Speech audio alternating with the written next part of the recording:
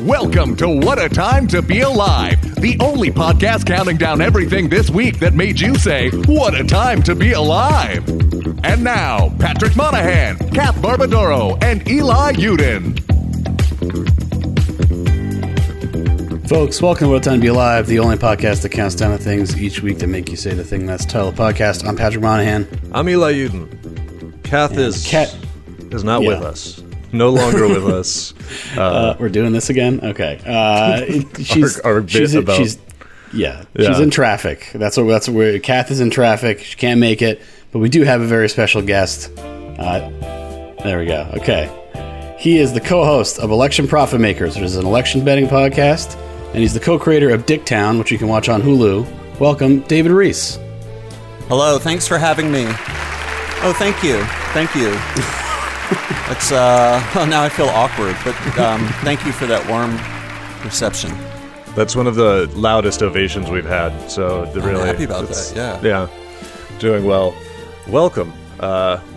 This feels. I think everybody is now getting super. We were just discussing how much we all love Zoom, but I think the horizon is so close now that it feels twice as it's like grating more than it was before. It's even like more onerous now to look at your own pasty, ravaged face on a computer screen while you talk to other people. So I warned the host that I was just going to stare off into the corner of the room the whole time I was talking and not to take it personally. But it's a lovely profile. It's very regal. Thank you. I think. Thank you. That's true. Yeah, I'd be self-conscious turning sideways. I prefer to be kind of head on or like a 3/4 angle. None of this. I don't want anyone to see direct from the side. I got that Irish neck. It's no good for a profile. I have a little of that going on now too. COVID neck. Yeah, I've fooled people where I have this beard, which is sculpted. And then sometimes people are like, you should shave it. You have such a good chin. And I'm like, no, I don't. That's like, I've fooled you. Like, it made me feel good because I was like, oh, it's working. You think that this is my chin. But no, every once in a while I do shave it off just to remind myself why it's necessary. I think it's important to stay grounded in that sense, Yeah. You give yourself a little panic attack kind of for a few days. Oh my God, what did I do? Yeah. And then eventually it kind of comes back. It's great. Just remember, I'm like, I look like Earthworm Jim. Good to know. Yeah. Going to grow the beard back immediately. Yeah. So David, I noticed you have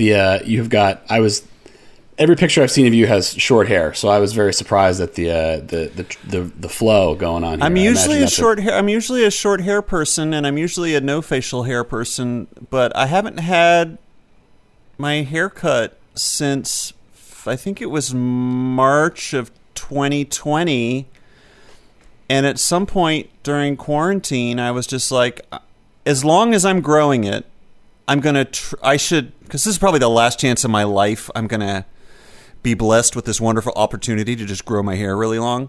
Yeah. So I thought, as long as I'm growing it, I should try to grow it as long as it's ever been. I had long shoulder-length hair in 1993 when I was in college, and I had long almost shoulder-length hair in the fall of 2000.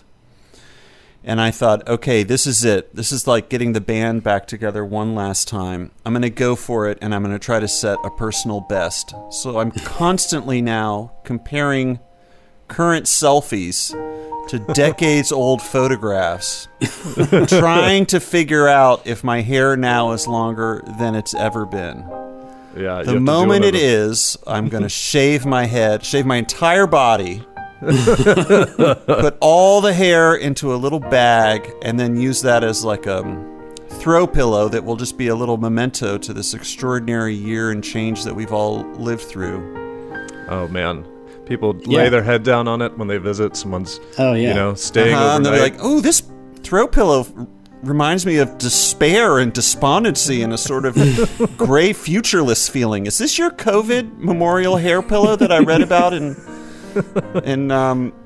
Architectural Digest? Yeah, they had that huge special issue about memorial throw pillows inspired by the COVID pandemic, and I'll say, that's exactly what you're resting your head on. You're gonna have a centerfold in Dwell. That's one of those. Dwell, that would have been right? Yeah, totally. No, Architectural Digest is an intimidating magazine as well. That's one of those.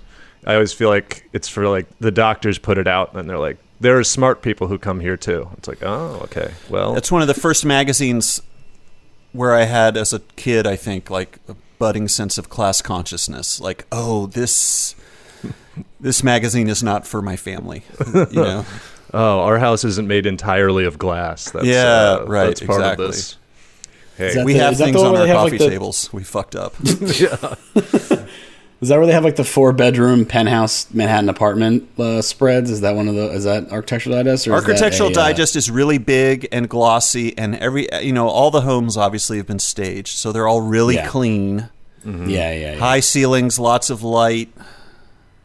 Yeah. But very tasteful. It wasn't like the Robb Report or something. It wasn't gauche. It was very, very aspirational for a certain type of person who was probably a millionaire, but also probably pledged to National Public Radio. Like, we're not like those other rich people. This is wealth. This is not just being rich. This is generational type of stuff. That's what I associate with Architectural Digest. Yeah, it could it feels like an alternate title. It could just be like, it's called Taste. Like, that's sort exactly. of the vibe, where everything they own still costs, $5,000. Like, their coffee table is a $5,000 coffee table, but they have to tell you that it's $5,000, or you just have to know. Really, they just want you to know. They want somebody to walk in and be like, "Is that Ames?" And they'd be like, "Yeah, yes." Oh, good of you to notice. I've forgotten. I've owned it for such a long time. Barely occurs to me anymore. But yes. Yeah, yes. I don't really keep track of who designed my furniture. That type of thing. I think mine is Bob from Bob's. I think that's what my couch is. My couch is designed by Bob. I don't know if it was the human Bob or the claymation Bob. I don't know if they give credit. Yeah, or is he a puppet? I don't remember. His creature, his little, those awful, terrifying commercials. Little homunculus. Do you think a Jennifer Convertibles piece of furniture has ever been in an issue of Architectural Digest, like furniture photobombing, where later they were like, "What's this couch in the background? I know we're focused on this table, but is this Jennifer Convertibles? I recognize this piping along the edge of the cushion," and then they have to they mosaic it out, or they or something. They do the thing that was always funny to me, in a magazine like GQ, where when they style somebody and they're wearing, like, the person is wearing something they didn't style them with, they'll list it as they have the designers. They're like, jacket by Prada, blah blah blah, and then one of them is like, watch Model Zone, and it always felt like that kind of thing. We were like, don't fucking talk to us about the watch. He wouldn't take it off. Like, this isn't our fault. Blame the model. Yeah. Which I do wish it had been. It was usually something, because it was celebrities, that was still very nice. But I wish sometimes some guy that refused to take off his Livestrong bracelet or something. That's not us. That's I used to be a fact checker at Maxim magazine. One of the delights of that job was fact checking item by item every single thing used and credited in a fashion shoot. So I remember Model Zone very well. Oh yeah, and that's what you had a little break if it was Model Zone. You didn't have to fact check that at all. I guess technically I was probably supposed to confirm it was the models, but I think most of fact checking fashion stuff was it really made your eyes hurt, because it was there used to be this, back when I was doing this, there was an underwear brand called To Exist. Yes. But it was styled like the number. It was like Elon Musk's baby's name. It was it was like the number 2 and then a lowercase e, but then I think a capital X and then an IST and then maybe a second 2, like as the square. Square. It was very complicated typographically. I'm familiar with it because they used to sell it on one of these clothing. I think it is 2 open parenthesis lowercase x. That's it. Close parenthesis IST. And it was like Existenz, the Jude Law movie. Yeah, I think it was the same era where everyone was just like, I don't know, throw an X into it, that'll get the kids' attention. It was also it was a brand and store that was because I don't remember exactly what year it was, but it was very clearly underwear that was marketed to gay men, but they weren't ready to say that out loud, so you just had to sort of kind of get that by looking at the underwear, because I remember they had a storefront in I think Chelsea or Hell's Kitchen. Yeah, and totally. Once you saw the storefront, you were like, "Oh, okay." You just don't want to blast it right away. But the fashion spreads in Maxim magazine were very interesting, because Maxim at the time, I don't know what it is now. I'm sure it's completely different. But at the time, at least, it was pretty straight, bro-y, if not outright homophobic. But the fashion spreads were completely gay. I mean, the fashion editor was gay. the whole aesthetic was usually gay. And I wonder, now that you mentioned that, if they had some like perverse pleasure in being like, oh my God, we got all these frat boys in Alabama buying 2 Exist underwear. Like the scheme is working, these idiots. You know, They like bend over to do a keg stand and somebody's like, is that 2 Exist? And Yeah, like, right, exactly. You bet it is. Yeah, From Maxim. totally. Like, that's what I remember of Maxim too, where Maxim just sort of had that, like, it was like not Playboy because people still had clothes on, but it had that same like. There like, was I don't no- think my there was parents no would have let me nudity. subscribe. I couldn't convince them that I was like, but I love their gear reviews. I love their the Gear Patrol segments. Parents would be like, no. Yeah, I love an interview with like a old school era Vince Vaughn about, and where he's clearly like being tortured to talk to this person, Right. For like a in-flight magazine level interview, kind of like all right, yep, we done, okay, yeah, we have to get off. How 15 rad minutes. was it to work with Megan Fox? Megan's a great gal. We had a lot of fun. Oh God. What's up with her thumb? I read one thing about that once. The media covered it. She was a 5 huge years presence in after Maxim Transformers magazine. happened. Though I feel like, to be fair to Maxim too, at that point, any magazine that just even had slightly like a male tilt, that was just a section. Was they were like, you also have to have a lady in a bikini. That's just, you can have like whatever sections you want.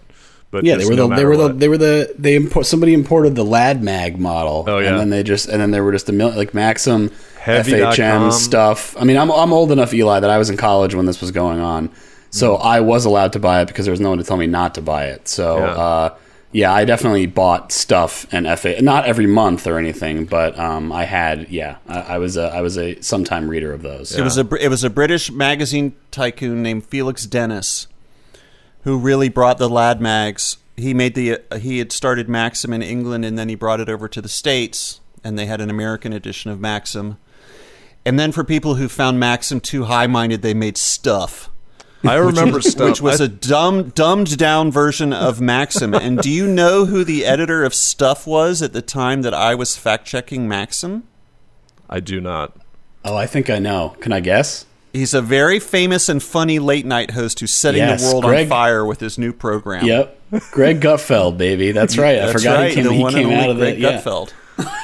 I believe there's an exclamation point, and it's Right. Gutfeld. Yeah. Yes. He didn't have the exclamation point when he was at Stuff. He did have the second half of his name was in parentheses and had an X floating above it in keeping with the aesthetics of the time. Yeah, it was an imaginary last name. It was Zero with his last name subtracted, and there was an I involved. It was very complicated. Yeah. He got in touch with his heritage recently and added the exclamation point. That, you know, he figured that out. He wanted to pay tribute. They took that at Ellis. That came out at Ellis Island. They were confused. Yeah, they didn't. They were so excited to have arrived. Yeah, Gutfeld. Yeah, that's what they said. What's your last name? Gutfeld. Okay, well, they're pretty loud. We should add the exclamation point. We don't know. I always like had that sort of, because my last name is Russian, like Yudin, but obviously in German Yudin just means Jews, and then apparently in Russian it's like son of the Jew, but like that was always something I thought where they just got confused at Ellis Island, and they were like last name, and they're like, are they asking religion? They're like Jew, and they're like, oh right, yeah, your last name's Jew, okay, get in here or whatever. But I'll never know. Yeah.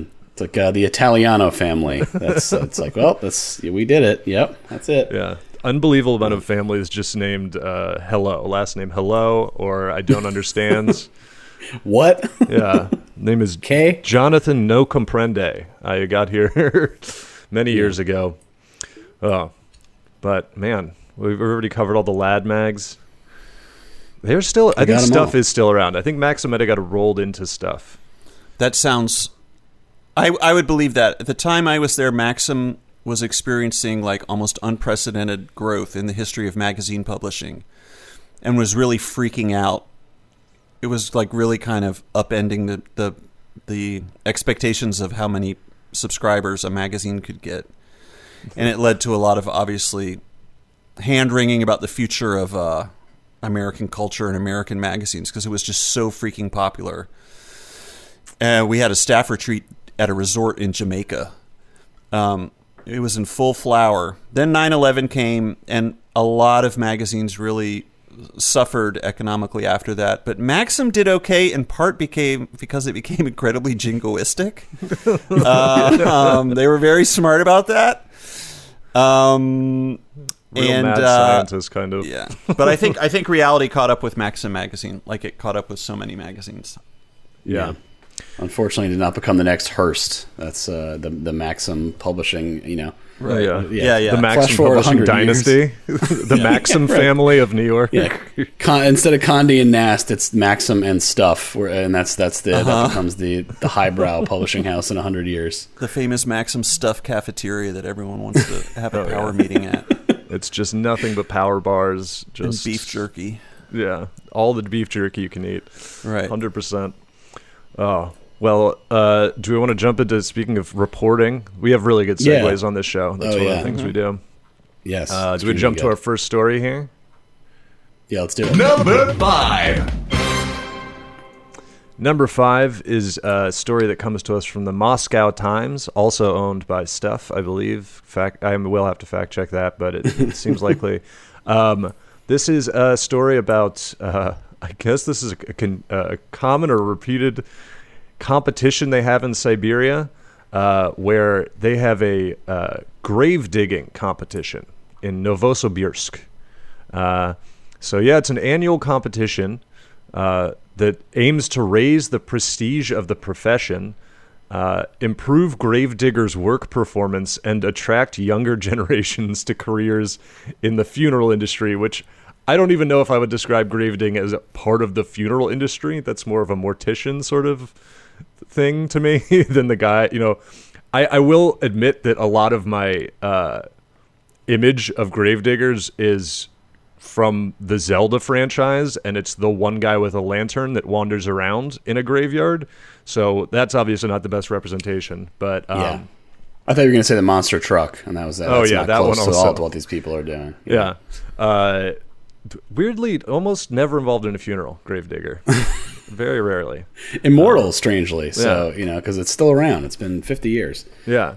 DMX brought the monster truck into the funeral, and I think that's something everybody should consider, at least. So they have this grave digging competition. So it's a 2-man team. So you've got your squad of a fellow, gravedigger, and you have to dig a coffin-sized hole with the exact dimensions of 200 centimeters long, 80 centimeters wide, and 160 centimeters deep, which means nothing to me because I went to public school in D.C. and unfamiliar with the metric system. They were judged on technique and accuracy, which accuracy is not part of it that I expected. That I guess, is it like Price is Right rules or something? If you dig too deep, I bet they had to eyeball it. Yeah. Right? Which seems like that's eyeball also the dimensions.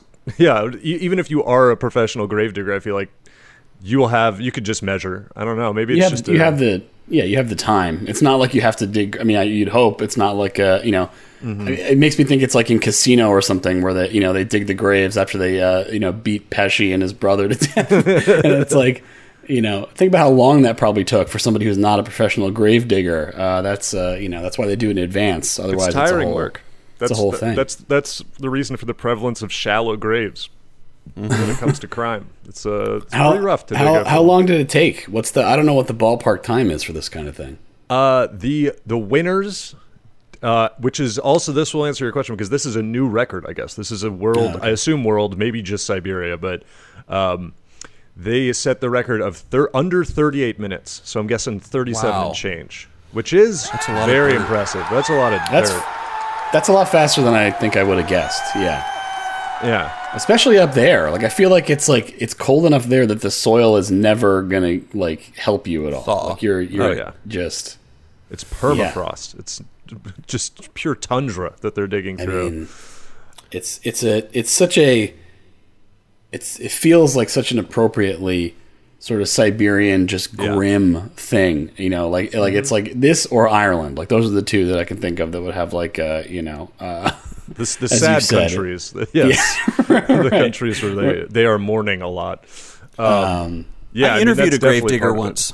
Sorry, I interviewed a gravedigger once about digging holes. Yeah. What was their biggest? thoughts? Well, it's only tangentially relevant because he was using a backhoe. I guess he wouldn't have been allowed in the competition in Siberia. But the idea of making the hole very neat and precise and shoring, making sure that the dirt doesn't collapse around the edges and keeping it neat is important for reasons of taste. In case you're digging it in anticipation of a graveside service or something, you don't want it to look like a sloppy hole. You just, it's a respect thing. It's supposed to look tidy. Yeah. And sometimes they'll even clean up the dirt that's collected around the edges and stuff so that it looks nice. But I do think there is I'm not surprised they turned it into a competition. I mean, you can, they have competitions for all kinds of things these days. Yeah. I think that if anything, that's probably why they put this emphasis on accuracy and technique, because otherwise it is basically a strongman competition. Yeah, right. Who can dig the deepest hole the quickest? Doesn't matter what it looks like. they don't want these amateurs out here just messing this up. There has to be some They don't care. They're dead. Engaging competition. Put me in head first. I don't care. Just get me in there. It does make sense. I wonder. I feel like these people probably despise the backhoe. They probably have they would spit on a picture of a backhoe because they think there's an art to this. Like that's what it does feel like too. That what they're saying. They're like, we want to continue the tradition of grave digging. That they're they're like knife makers where they hate the people are just punching knives out of sheet metal, and they're like, it should be forged, it should be all this absolutely deep stuff, bookbinders or something. All of the lost arts that have been automated or mechanized. Mm-hmm. Yeah. But I don't want to get these artisanal gravediggers mad at me, but there is also an art to using a backhoe precisely. I mean, that's tricky. Yeah. To have a nice clean edge when you're digging out a precisely measured grave, especially if you're digging a fresh grave in the middle of a bunch of plots that are already filled. Do you know what I mean? It's one thing to dig a grave in the middle of an empty field, but if you're going into a densely populated cemetery and digging out the final grave in a family plot or something, you have to be precise with a backhoe. There is a certain delicacy that you have to have. Yeah, you can't with an accidentally exhume somebody. You wouldn't want to do absolutely. I mean that was what I was running to at the backhoe. Is that seems at odds to be like we're using a backhoe, but also it has to be very precise because I feel like any mistake with a backhoe is a huge mistake. That's there's not a lot of margin for error. The first rule of backhoe operations. Yeah, measure twice, backhoe once. Yeah. So the other thing that I'm thinking about now is the dark side of this grave digging competition, which is, are they gonna fill them? And I would assume they would. Otherwise, it would be kind of weirdly disrespectful, but also, I don't know if I would want some relative of mine buried in a contest hole. I don't know. Maybe First place, new car. Second place, a set of shovels. Third place, you go in the hole. Yeah, that's what it is. They just they all have to stand in front of the grave they dug and close their eyes, and the judgment commences. Mm-hmm. They hit him with the Chigurh thing from No Country for Old Men. Just right in. The cow bolt thrower.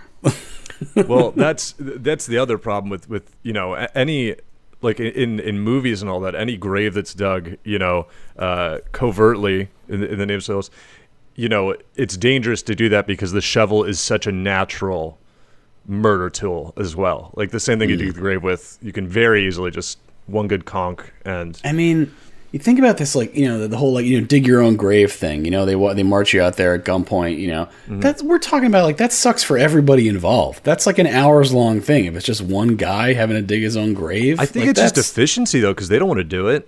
No, of course, but it's just I'm not gonna. What are you gonna do? Kill me more? I'm not gonna rush. And you can't shoot me. Once and expect me to keep digging effectively anyway. So it's really just prime opportunity for a work slowdown. That's true. I guess that's. I guess the only thing you could hope for is that you dig such a beautiful graves that they keep you around to dig other graves. So okay, that's pretty good. Yeah. You're hired, right? like hiring the shoe shine guy at the Wall Street firm because they liked his hustle in the 80s. You've got spunk, kid. Your debt's not forgiven. That will be hanging over your head the rest of your life, but you get to do this for other people. You'll be rewarded with indentured servitude to the mafia. You'll be carrying stuff for us forever. It's like the interest is way too high for you to ever, even at a minimum wage rate, to get anywhere near paying us off. Yeah. So yeah, they did do this. The winners. I don't know if you guys want to take a stab at the first place prize. What it is? It is money. It's not like a new shovel or whatever it could be. Do you have a USD equivalent? In rubles or in dollars? Your choice. Okay. I was gonna say I have no sense of what a ruble comparison. You don't know the ruble rate? I don't know the ruble rate. First prize in dollars. I have my guess. Should I say it or wait? Yeah, you go ahead. Oh, Patty's trying to out-strategy you. $75. Okay. I'm going in a different direction. I was going to say equivalent of around $5,000. That's what I'll tell you right now. There's no way in a million years. Patty with the rare Price is Right goof where it's like, and then just goes way over.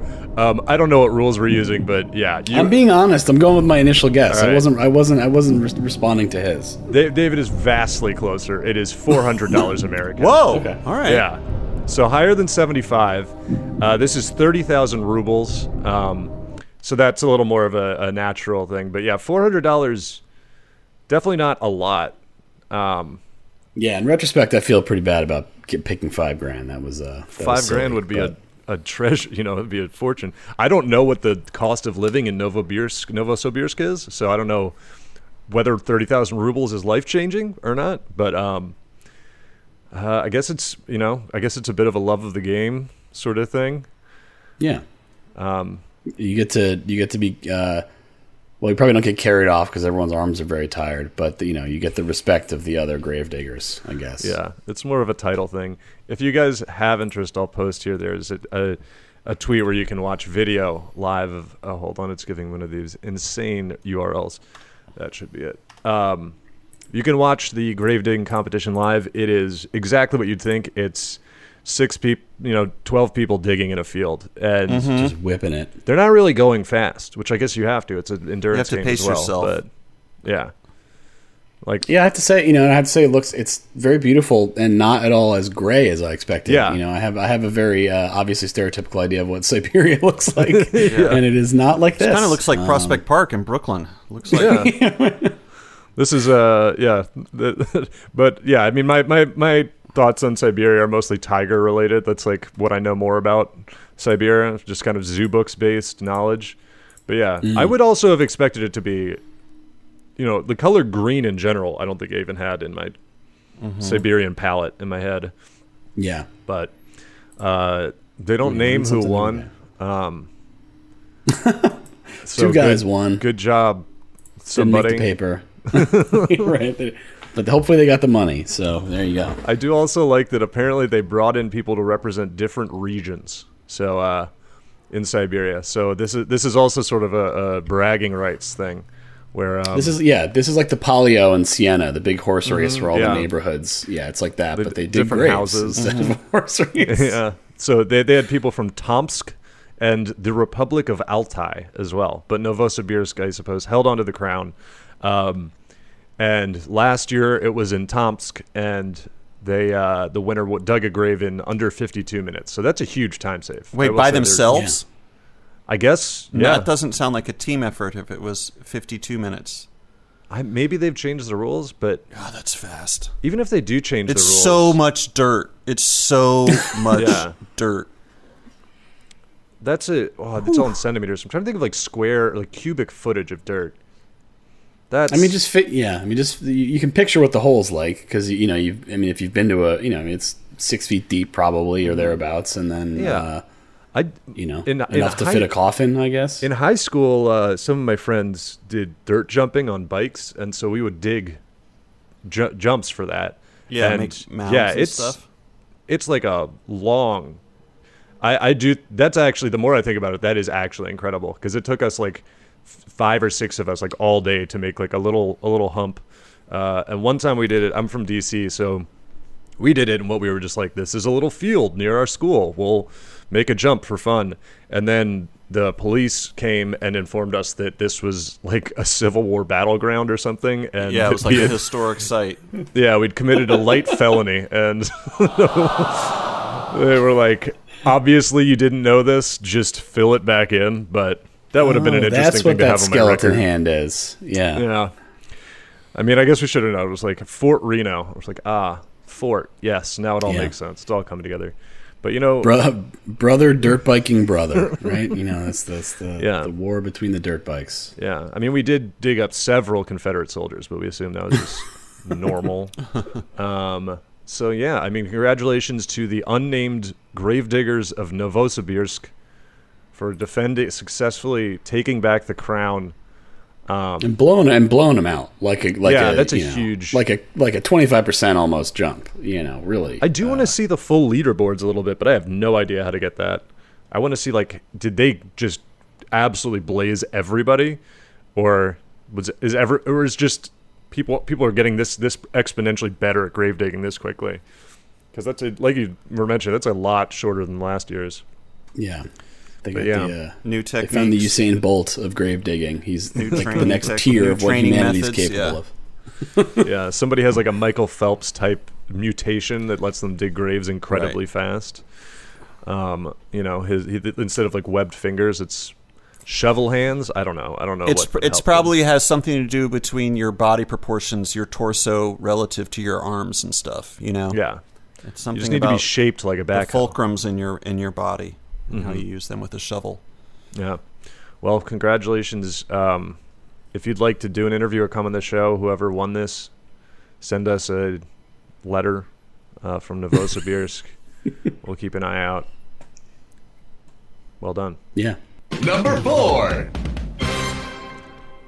right, number 4 comes from another place that I just assume is really cold all the time, but I'm sure is not. Buffalo, New York, or the Buffalo area.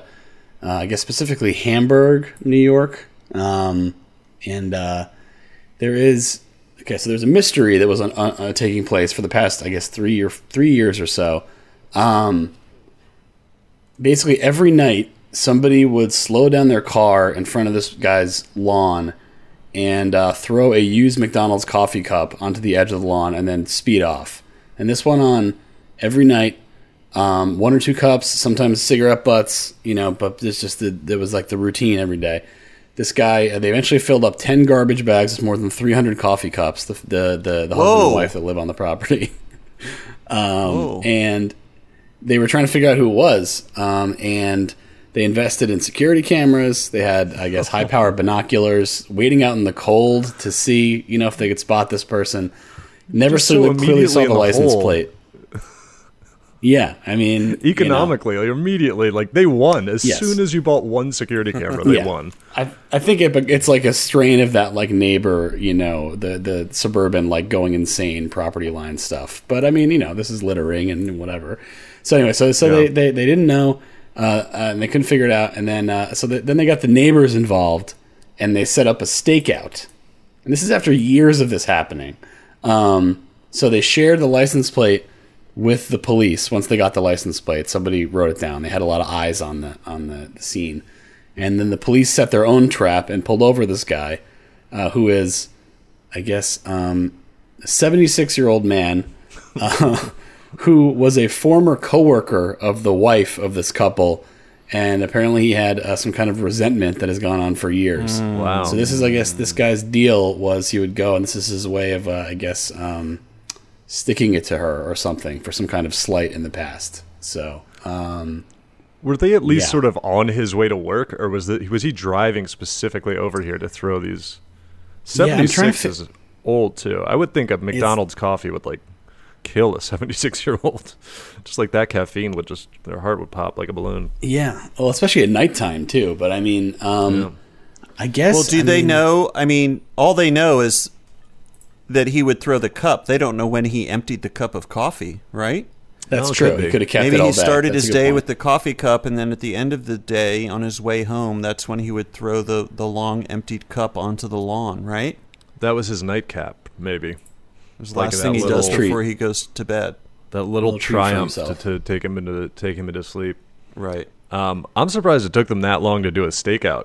If they said it was years, because I kind of feel like it wasn't a priority for a while Yeah. to figure out who it was.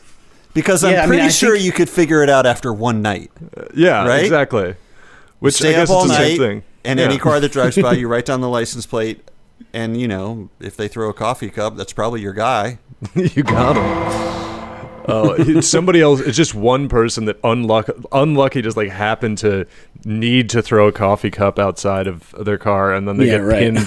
They get Right. pinned with all the hundreds Your of Honor. coffee cups. Your Honor, this is a case of wrong place, wrong time. My client is not from the area, has not been.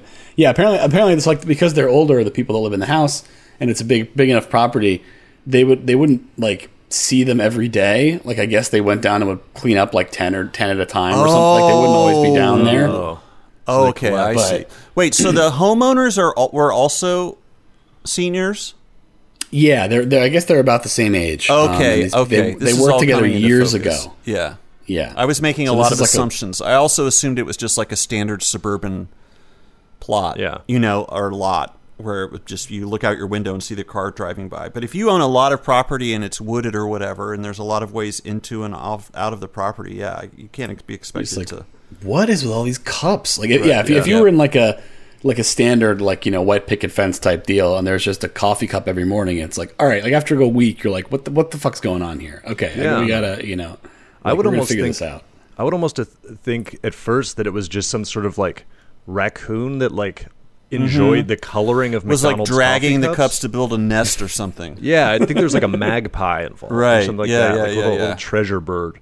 Like birds do with shreds of plastic. Yeah. They just like the colors. They're like, this would be beautiful for my home. Yeah.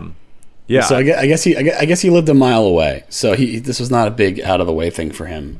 But clearly he, I don't know if it was on his way home or what. But so the mystery, so that they identify the guy, and the lady says so she was a union officer at the job she had, and I guess he was her like nemesis who was on the opposite side of union related issues at the company. And so he regularly would like Interesting. insult her and stuff. So he was This like has a labor component. Yeah, this sounds like he was like kind of a little scabby, maybe, unless she was the one who was my scabby. God. I can't really tell here from the way this is framed, but yeah. So there is a like I guess they said the name, and she was like, "Are you kidding? What? Really?" So this guy really held on to this. Wow. Really, just a little, just an absolute, hate turned into a diamond over years, compressed in his heart. I'll posit something else too that I kind of, because something not this similar, but is that I kind of maybe think they held on to it so long because it was nice to have a little mystery in their life. Like to find out it's over and you're back to just living in Hamburg or whatever. But Right. it's fun to be able to have that to talk about, and then you go to a dinner party or something. It's like, what's happened to those coffee cups? Any news Still about there? those coffee cups? What's going on with your coffee bandit? Yeah, Well, we just installed $40,000 worth of security cameras. It won't be long now. yeah. We've You've got to hear the laser grid. story. They have the most amazing situation going on their property. Someone keeps leaving coffee cups. Oh, really?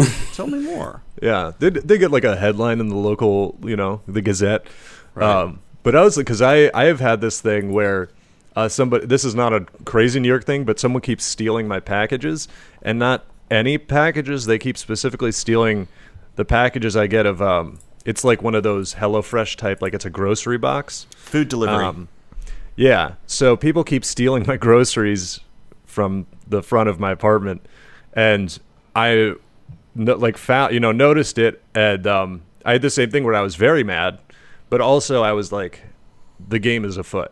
I was like, I have a thing, and I didn't react as well. I was immediately kind of very casually like, I wonder if I could set up I was like, do I have any empty boxes in my apartment from this? Can I put like an ink pack in one? I want to like blast somebody like a bank robber right, like when they banks. try to take my goddamn zucchini or whatever.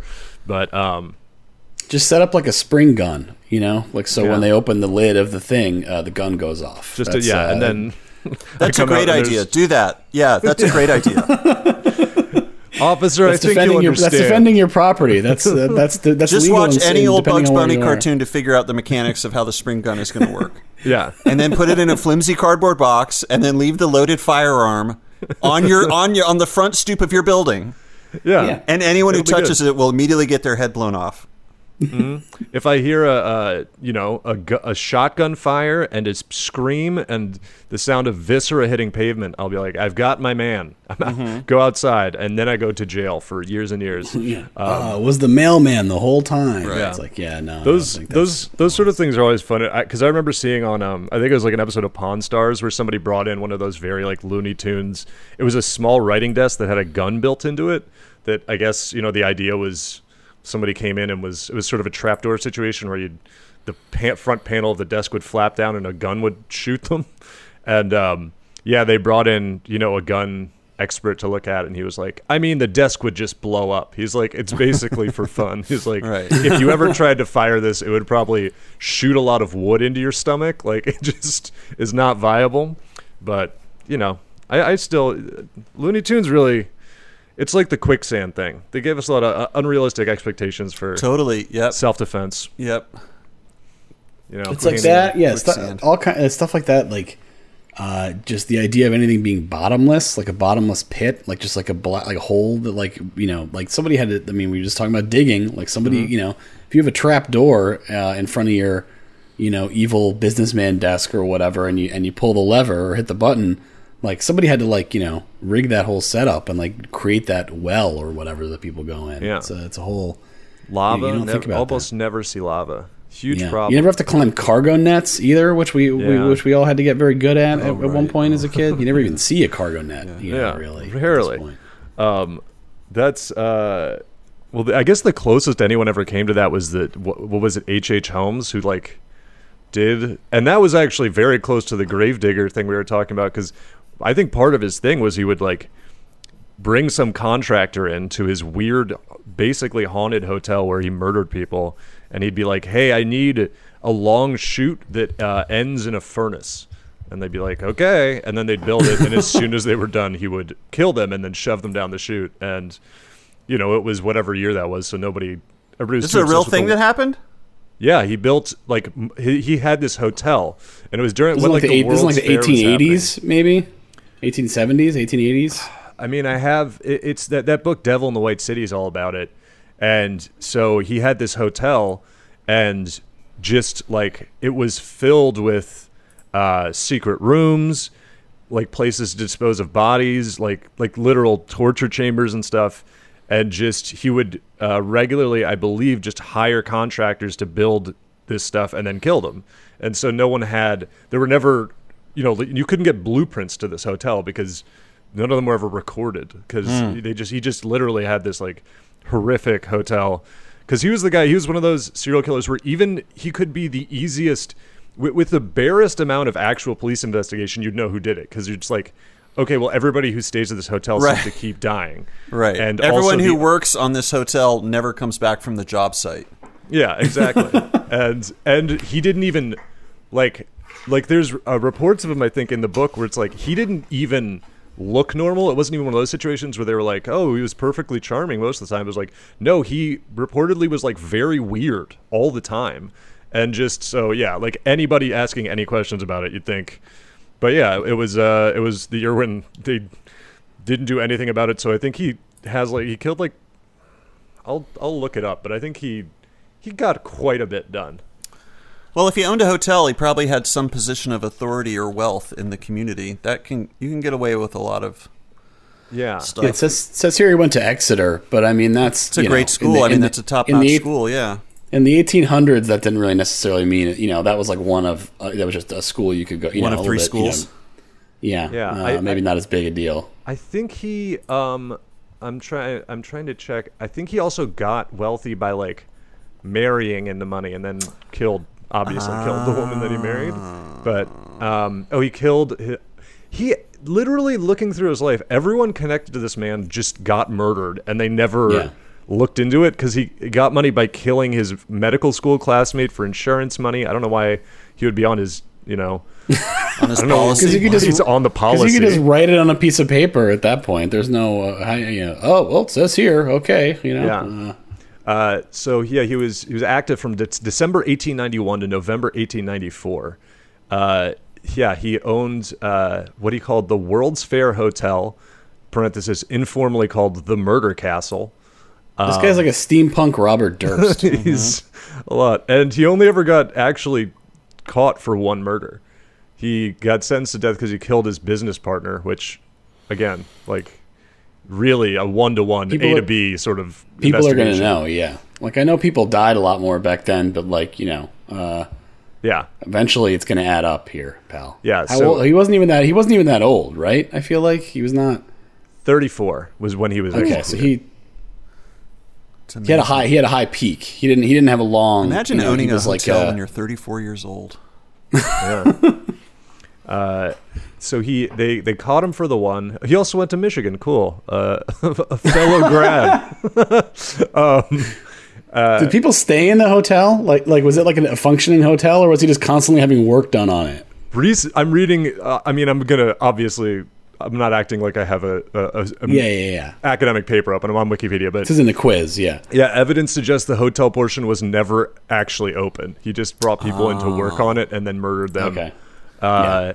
So yeah, he got caught for one murder. He confessed to 27, and they estimate that possibly over 200 people were killed. That's like most of Chicago, I feel like, at that point. It's like half of, not, obviously not really, but how are 200 people dying?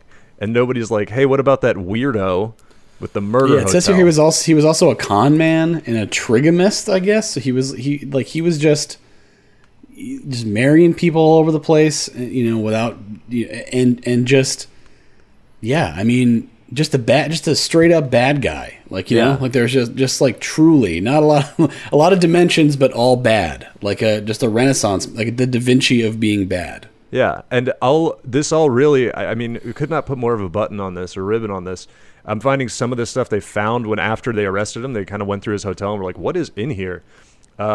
Things that he had built, which again, who is taking these contracts and not like, he had a vault built, he had a crematorium built, he had trapdoors, and he actually had, which it's quick lime, but I think that's like quicksand, right? It's like a lime mixture that is basically quick lime. I think is to dispose of bodies, right? Oh, okay. Yeah. I thought it was like a Isn't lime. It like lye? It just like boils them down. That to makes nothing, sense. Chemically. I thought that was like a mixture of limestone that functioned where you drop something.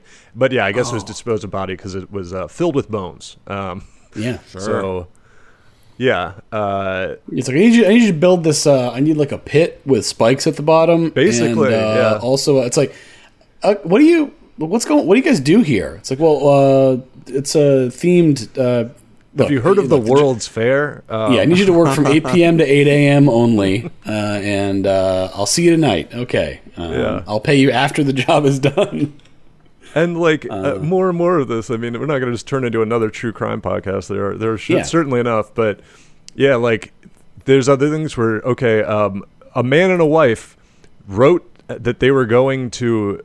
They'll write to their relatives. They're like, we're going to this place in Chicago, and then they're just never heard from again. And nobody thinks to be like, hey, could someone check this place that they said? Yeah, so he was having contractors coming in. Also had a bunch of acid.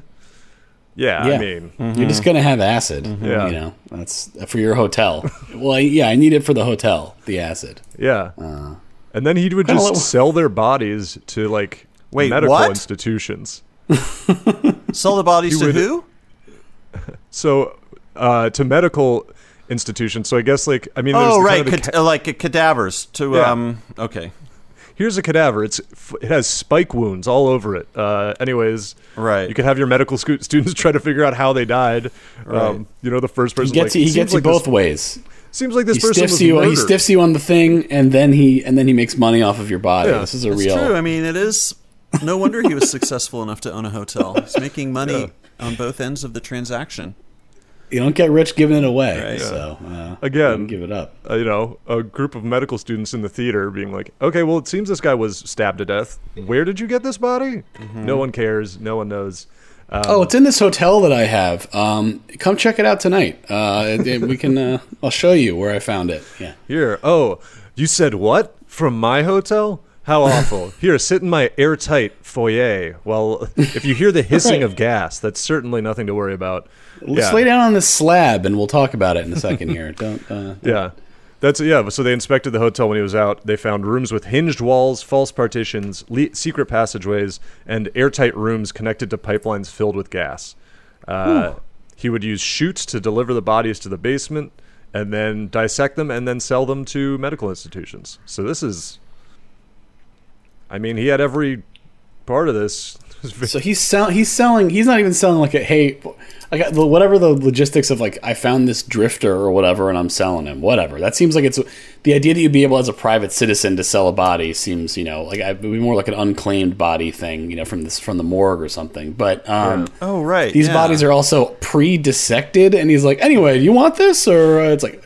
Were you digging around in there? Are you gonna? Yeah. Okay, I guess we'll take it. I mean, the hospital's just like, look, man, we need the livers. All right, you want to cause a stink, but we need them. It's like I want to be very clear. I didn't eat any of this body. Okay, I want to make that. I want to get that up front. That's point one I want to make here. Yeah. Wow. Well, Hunter, what is his name? Henry something Holmes. H.H. Holmes. I can't stop thinking Triple H. He's the real Triple H. Yeah, this guy. The inspiration. That's the thing. Well, so he didn't leave any coffee cups, so we'll just bring it back. And but this other guy will hopefully be brought to justice. I assume he will not be facing the death penalty, unlike H.H. Holmes. But this guy he has denied that he was responsible. But it seems like they got him pretty red-handed. I'm not sure. I mean, just. What do you he's going to get charged with perjury over this coffee cup? I don't know what kind of crime we're talking about here, like what kind of time he's facing. But I don't know. Pleads not guilty, so we'll see. We'll keep following this case. We'll get the justice correspondent on there, I guess. Yeah. So, yeah. Do number 3. Let's do it. Number 3. Number 3, this one is a new guideline from the CDC, not about, the usual thing.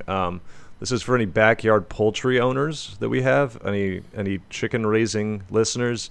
The CDC is apparently having a big problem that they would like people to stop hugging and kissing their pet chickens because people are getting salmonella. So they say don't kiss or, this is the quote from the CDC, don't kiss or snuggle backyard poultry, which that's like a beautiful lyric, to be honest. That's, feels like a Silver Jews lyric or something. And don't eat or drink around them. This can spread salmonella germs to your mouth and make you sick. So yeah, I mean, this is the natural, I guess this is, because I feel like that's a big thing. Like the chicken is pets thing has really exploded. I mean, I'm saying this from Brooklyn, so that's a hotbed of the behavior. But yeah, I mean, it's very much that, because I don't think any farmer, like I've been in a chicken coop before, and that's not a place that makes you want to hug and cuddle with animals. Yeah, industrial farming. Chickens. And I've never been like, oh well, I didn't quite have time to eat my sandwich. I'll just finish it off in the chicken coop. Right. Yeah. Like, just put it down on the top of one of the cages for a second while you're doing something. Yeah, I love a place that feels humid with just the like fluid of life. That's what a chicken coop is. It's just like cloudy with just living material. Right. Yeah. So, and this seems like it's happened a lot, because they're saying it's been a year. Maybe, I don't know if this is people are hanging out with their chickens more because they're inside or whatever. They're stuck at home and that's their new friend. But they've had multiple salmonella outbreaks that they trace back to someone, I guess, kissing and snuggling there. And I could see the kissing thing, like, because you've seen people with like a French bulldog just absolutely like licking each other's mouths out, and so I can see somebody getting perhaps too close to their chicken. Totally. A little kiss on the top of the head. On the comb? Right on the... Yeah, well, maybe not on the comb. I forgot about the comb. Maybe not. You always forget about the comb. Yeah, I like... I don't know. I always thought it was. I guess I don't know how often chickens lay eggs. I don't know what the frequency is. I don't know if anybody's on top of that. Once every 2 years. It's very rare. That's my guess. It's once every 2 years. Event. Yeah. The village gathers for the biannual egg laying. Right. But I've always heard, like, when I've seen people that have backyard chickens, I think, like, my cousin might have actually had one. Like, when they start to paint it as, like, it's for eggs, actually, that doesn't, it just doesn't seem like, volume-wise, that could be real, you know? Like, no, I have friends with chickens. A lot of people I know who've had chickens have experimented with the chicken raising lifestyle. Or like, will you please just take some of these fucking eggs? Like, every day more eggs. I can't eat this many eggs. So I think actually it's like... It's pretty real? Yeah. You're going to be eating a lot of omelets, a lot of quiches, a lot of scrambles. What a curse, man. Yeah. That's like... I feel like really eggs, too, like... It's hard to get rid of a lot of eggs, more than even other than some of the other stuff. You know, like when someone gets one of those, like, farmer's market packages, and you're like, okay, I got 14 things of radishes. It's like, all right, you just make radish soup or something. You do something weird. But eggs is like... You don't like egg soup? Yeah, just egg drop soup. All eggs, extra eggs, egg drop soup. But yeah, like it's... You can't really hide eggs in, like, other dishes. It's just like, hey, do you want to come over to my house and eat, like, 20 to 30 eggs? Mm-hmm. Like, yeah, just put an egg on top. That was a trend for a while. Just crack an egg on burgers and stuff. You know? Absolutely. Yeah. Fried egg on top of a hamburger. That was very cool for a while. I still enjoy it because I feel like it's like because it's basically like mayonnaise but a step back, right? It's before they've whipped it up and all that. Yeah, it's deconstructed mayo. Yeah, deconstructed. It's extra protein. It's healthy. You know, that's how I look at it. As the shooting raw eggs in the morning, like the artery walls continue to harden.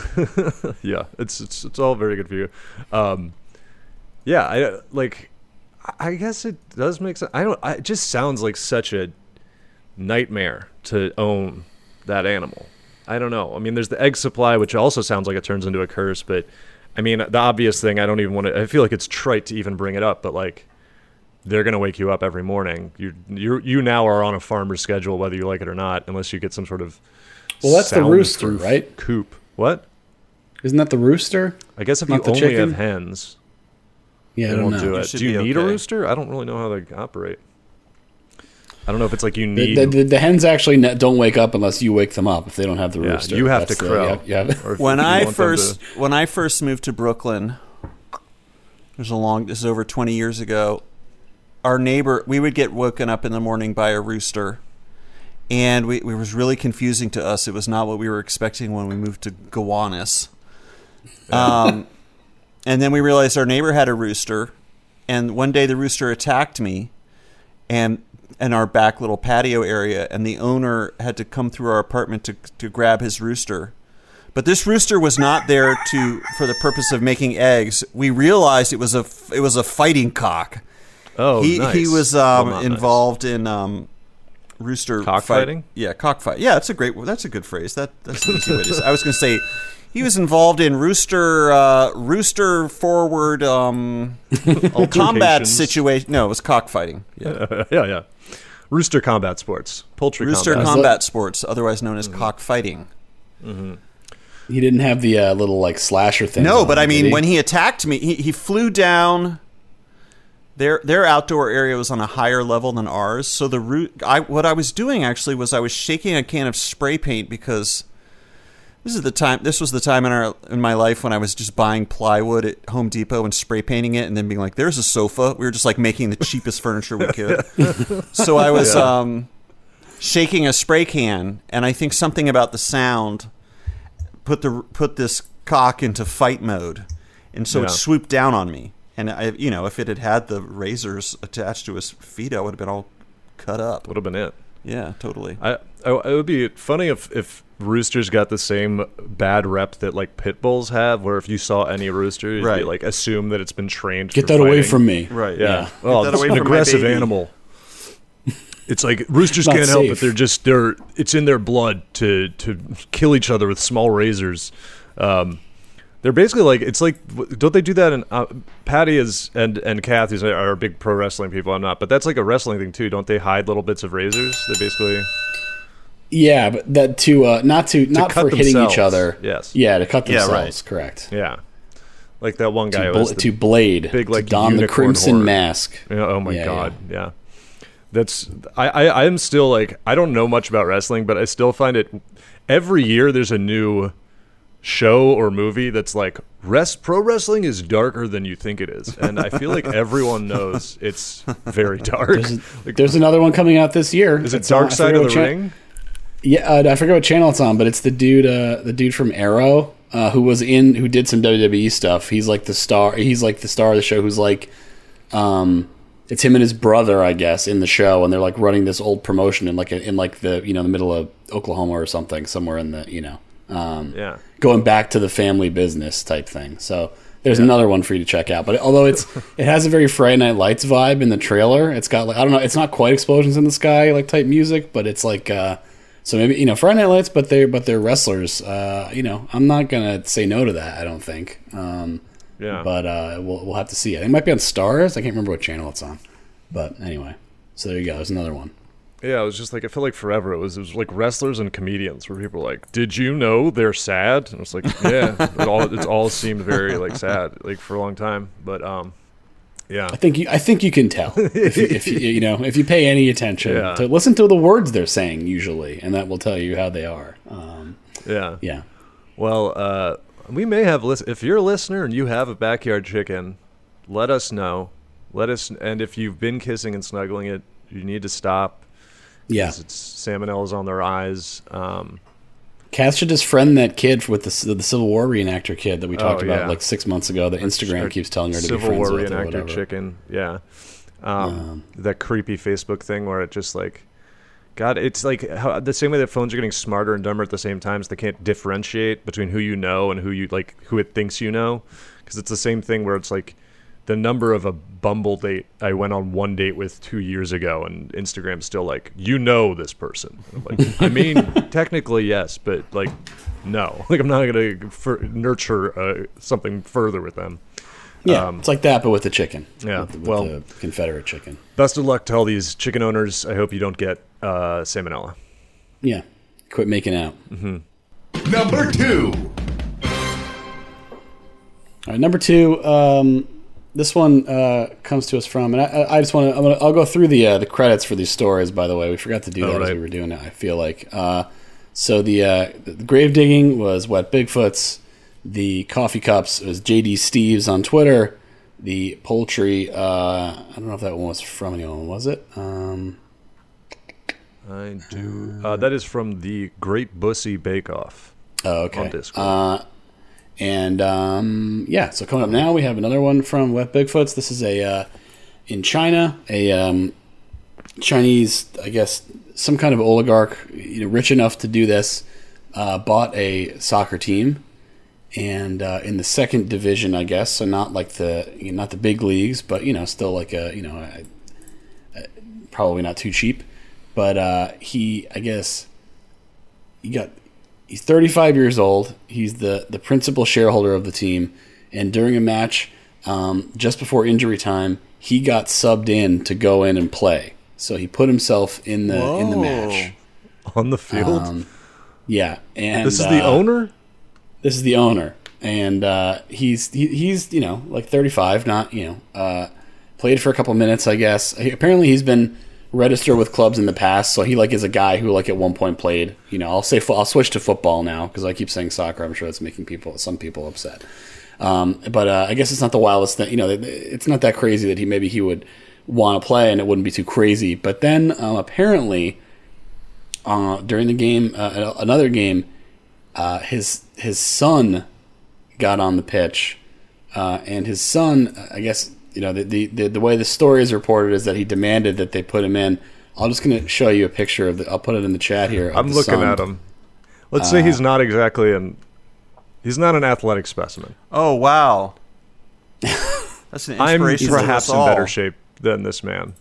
Yeah, he's a big boy. I like this. So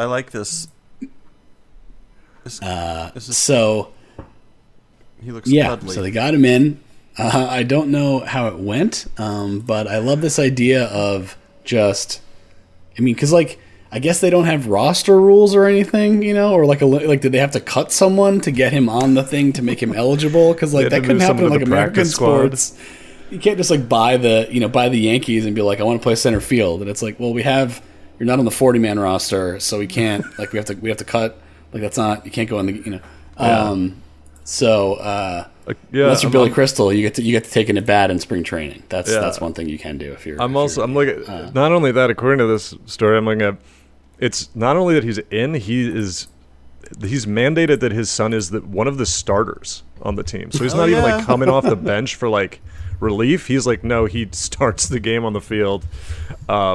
He honestly doesn't even look like he has the stamina to play a full soccer game. That's the thing. Cardio, very heavy cardio. You're saying you don't think this guy could dig a human-sized grave in under an hour? I don't think he's hitting 38 minutes. Maybe last year. Maybe if he only needed to get under 52, he could do it. But So we have a weight for this guy, 126 kilos. So that's about that's over 250. Is my 260. We have a height. I want to really get the proportions here. I don't see a height here. But over 250, not would be considered kind of playing weight for most footballers. I think that's safe to say. Okay, well, and this may not surprise you, but this club, Zibo Kuju, I'm sure I'm butchering that, they're last in the standings with only 1 point out of 15 possible, so they're really stinking up the joint. But it doesn't seem like, maybe the fans don't care to the extent there are fans. It says they have 1 point through 5 matches. I don't know if that's through, soccer's weird, you get points for wins and stuff, and they do all the, they have a lot of math in their standings, or if they literally mean they've only scored 1 goal. Oh, right. Yeah.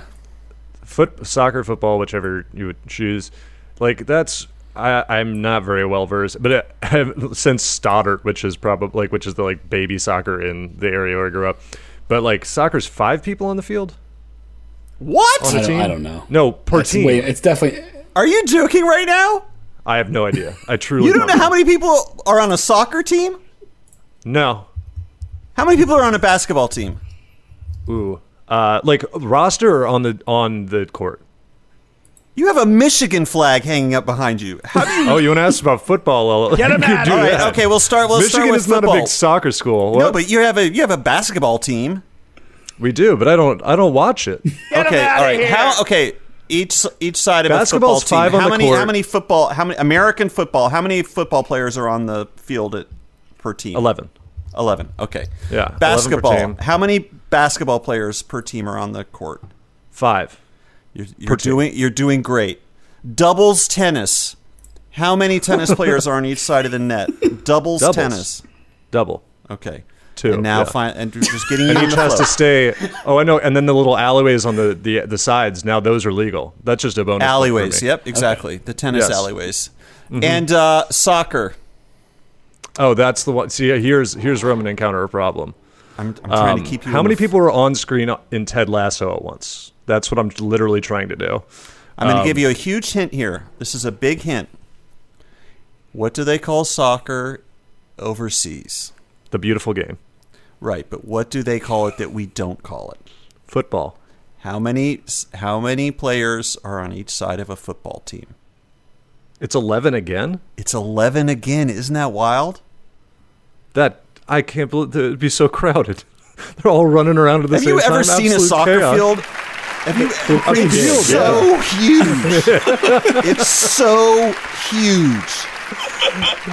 You think that we were... Yeah, Patty's no longer in trouble for calling it soccer when I'm like, I don't know how many of them are out there kicking that thing around. 5 on a side, there would be no way the game could be played. You can't... A soccer field is so massive. If there are only 5 people on each side, it would be like playing one-on-one basketball on a full-size court. You would be falling over dead within 10 minutes. Perhaps a new era. This is the most amazing thing I've ever heard. You thought that a soccer team only had, and I'm not like a huge sports guy, but 5 people per side would be truly incredible. They should do that as like a experiment or something.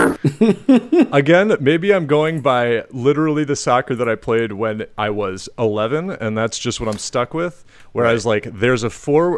Where you were playing in someone's bedroom. Like, yeah. The soccer field was just a bedroom. And when both teams are made up of characters from the Mario universe, that is the number that are on the field. Ooh, that was incredible. Oh, my God. Yeah, I was like, striker, That's not two how this works. wings, and then 2 midfielders, and then 2 defense guys, and then I did forget the keeper, the goalie. Get off our show! Shelby is just going off with these drops here. He is, well. I wish. I'm sad I didn't realize this at going to my first football soccer game, being like, "Whoa, what is everybody doing out there?" Yeah, This your is mind would have been blown. We warm-up? shouldn't have spoiled it for you. You would have been overwhelmed with how many players were out there. Is this legal? You would have said, "Oh my God, this is 4 soccer teams playing at the same time." Are there no rules whatsoever? Is this doubles? But so this guy, I guess he's going to keep running his kid out there because what the hell, right? They're going to keep losing probably. I don't know. This is one of those things that it's like I'm reading it on a Spanish language news site that's through Google Translate, although it was picked up by other aggregators. So I'm sure there's a very good fact checking at a lot of these places that I'm looking at it. But I'm choosing to go with the story as I've read it. It's probably something simpler than what we're talking about. But hey, so best of luck to the son. And to the dad, I guess, but more to the son. Hopefully he doesn't have a very young heart attack running around trying to play. I assume I don't even know what position do you put a guy who can't really run around a lot in? Well, that was the position I played when I played soccer. The answer is fullback. So there you go. So I guess he's just he's a defender. They outlawed that when I was playing baby soccer. They came up with they didn't come up with offsides, but they explained offsides to us, and then I stopped playing soccer. They were like, you can't stand near the goal and wait. And I was like, I'm going to find something else to do. Right. I stopped before there was real delineation in positions. It was more just every kid running after the ball type. Swarming the ball. This is really, I think, going to drive you into rage. I briefly reffed children's soccer as a summer job. Wow. It's like that time I was 11. hired as an Italian translator, even though I don't speak any Italian. Yeah, it didn't go well. Also, it was basically the same thing. It was like less reffing the soccer game and more making sure none of the parents got too aggressive on the sidelines. That was kind of more my job. There you go. And I used to coach youth soccer, and to be fair, 90% of coaching youth soccer was just yelling, "No bunching, no bunching." Spread out. Yeah, please somebody stop touching the ball with your foot so we can actually have some movement of the ball. Yeah. Yeah. Well, I'm reading about all these different positions, and boy, there truly are 11 of them, and they've got wild names. Attacking midfielder. Wow. This is very tactical. So there you go. So we learned something today. All right. So this guy. Yeah. Let's get to number one. We'll see if this guy ends up in the news again. The big guy is Eli's Soccer Corner. This is not going to go great. And this week's number one reason to say what a time to be alive. Number one this week is a natural, I would call it disaster almost, that I remember and experienced, but it's gotten even worse somehow because, of course, if you may have heard that this is the 17-year cycle. I'm not sure if it only happens in D.C., but I know it's especially bad in D.C., where a brood of cicadas emerge and take over the city and leave their nasty little skins everywhere, especially on the playground because that was the last time it happened, and it's mostly just kind of a gross thing for bullies to put in people's hair.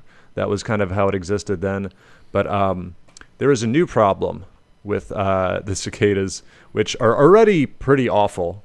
I think I saw somebody, I don't remember where it was probably on Twitter or something. There was like someone being kind of trying to downplay and be like, "So it's bugs, who cares?" And I'm like, if you've never been around a brood of hatched cicadas, they don't really avoid hitting people. They don't seem to give any sort of a shit, and they will just you just get it's constant collision with bugs for a month because they haven't been properly socialized because they've been underground for 17 years.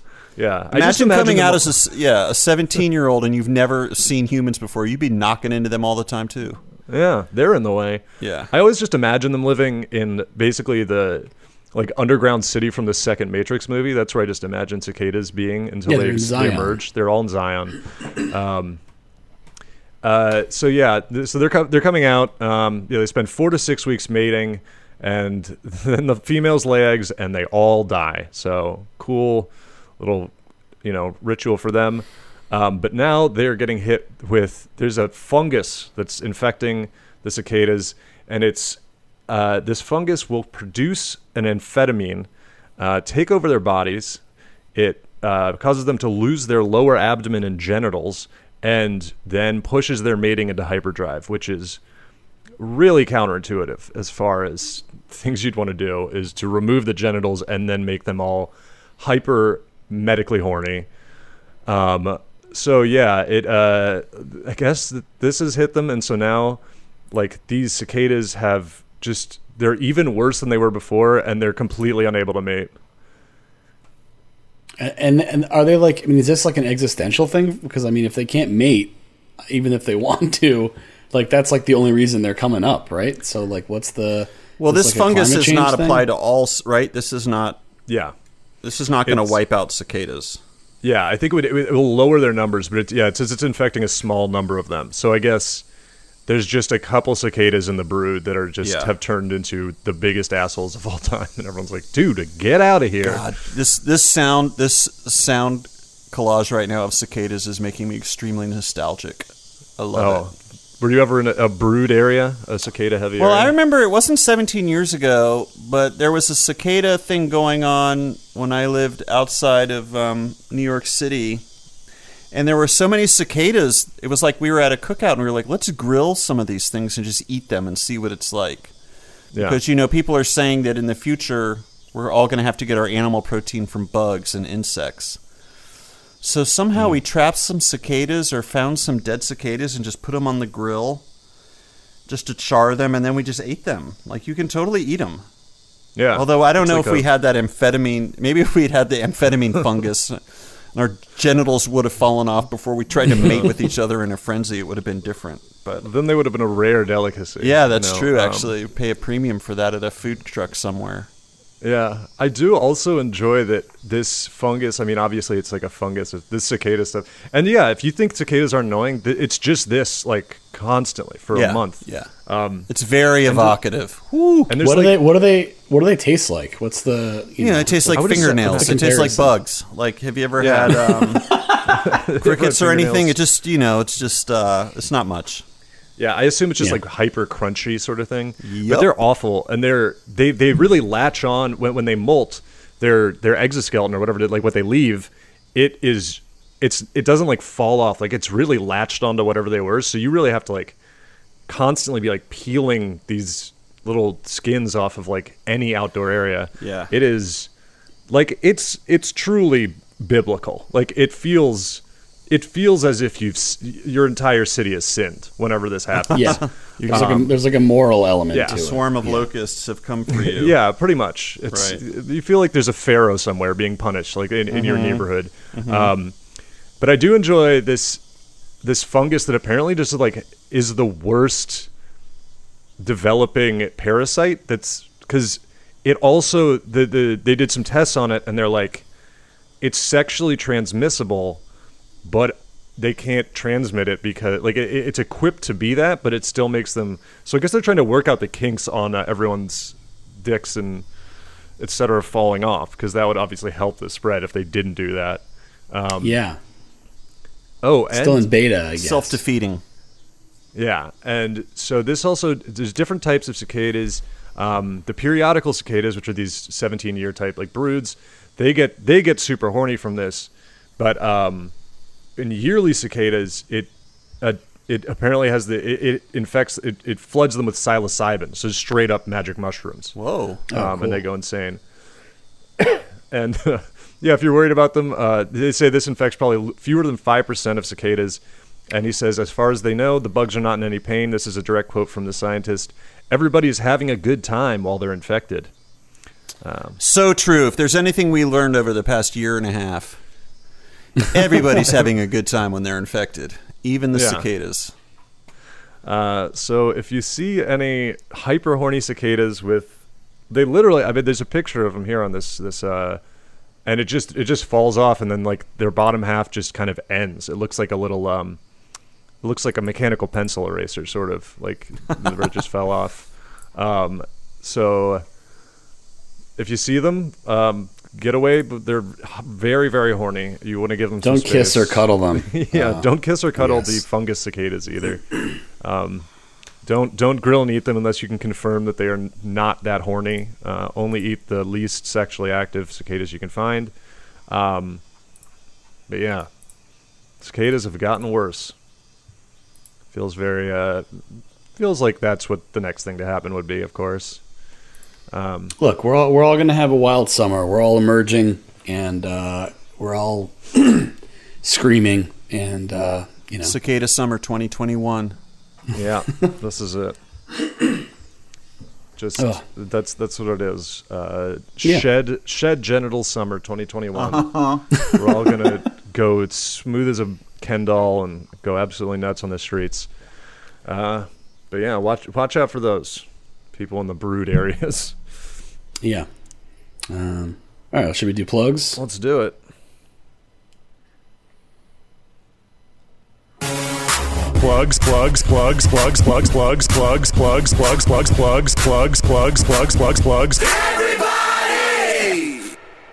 Hope you enjoyed. That was one of those. By far our worst soundboard clip.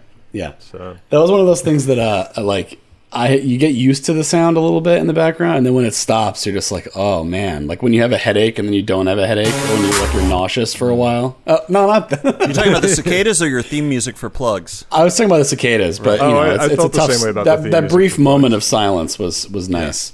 Every time the plugs music plays, we have a guest. I forget we have it sort of, and it sort of feels like when you get to a part in a conversation and you start realizing that you shouldn't have brought up whatever you're talking about at all, and it's just like, oh, okay, we're gonna listen to the rest of this. But yeah, please, no, don't do it. Don't do this to us. All right, so David, what do you have to plug? I co-host this podcast, Election Profit Makers, where we bet our own money on political outcomes. That's available on podcasting platforms. And I co-created a show called Dicktown. It's a cartoon with my friend John Hodgman about middle-aged men solving mysteries for children, and you can search for that on Hulu. It's animated. It's an animated cartoon, if you can imagine. We're big fans of animation here. So. There you go. Beautiful. As far as our plugs go, we got patreon.com/whatatimepod. Bonus episodes out the wazoo. We got live show video. We got a Roadhouse commentary track. We got, let's see, we just hit our goal, 1,200 patrons, so we're doing the Death Nut Challenge. We're still scheduling that. We will let you know when that's coming. And then at 2,000 patrons, we're going to do the NFL Combine. We will figure out some kind of intermediary goal, as we've said. Between there and another thing you get if you join up at patreon.com/whatatimepod is free shipping at our store, which is whatatimepod.bigcartel.com. Lots of good stuff on there, including the Goblin Stance design that Eli put together. If you like the show, give us a review on iTunes. People say that's a useful thing. Join the Discord, link in the description. A lot of cool folks on there. And if you get to subscribe to the $10 level, then you can be in the private channels.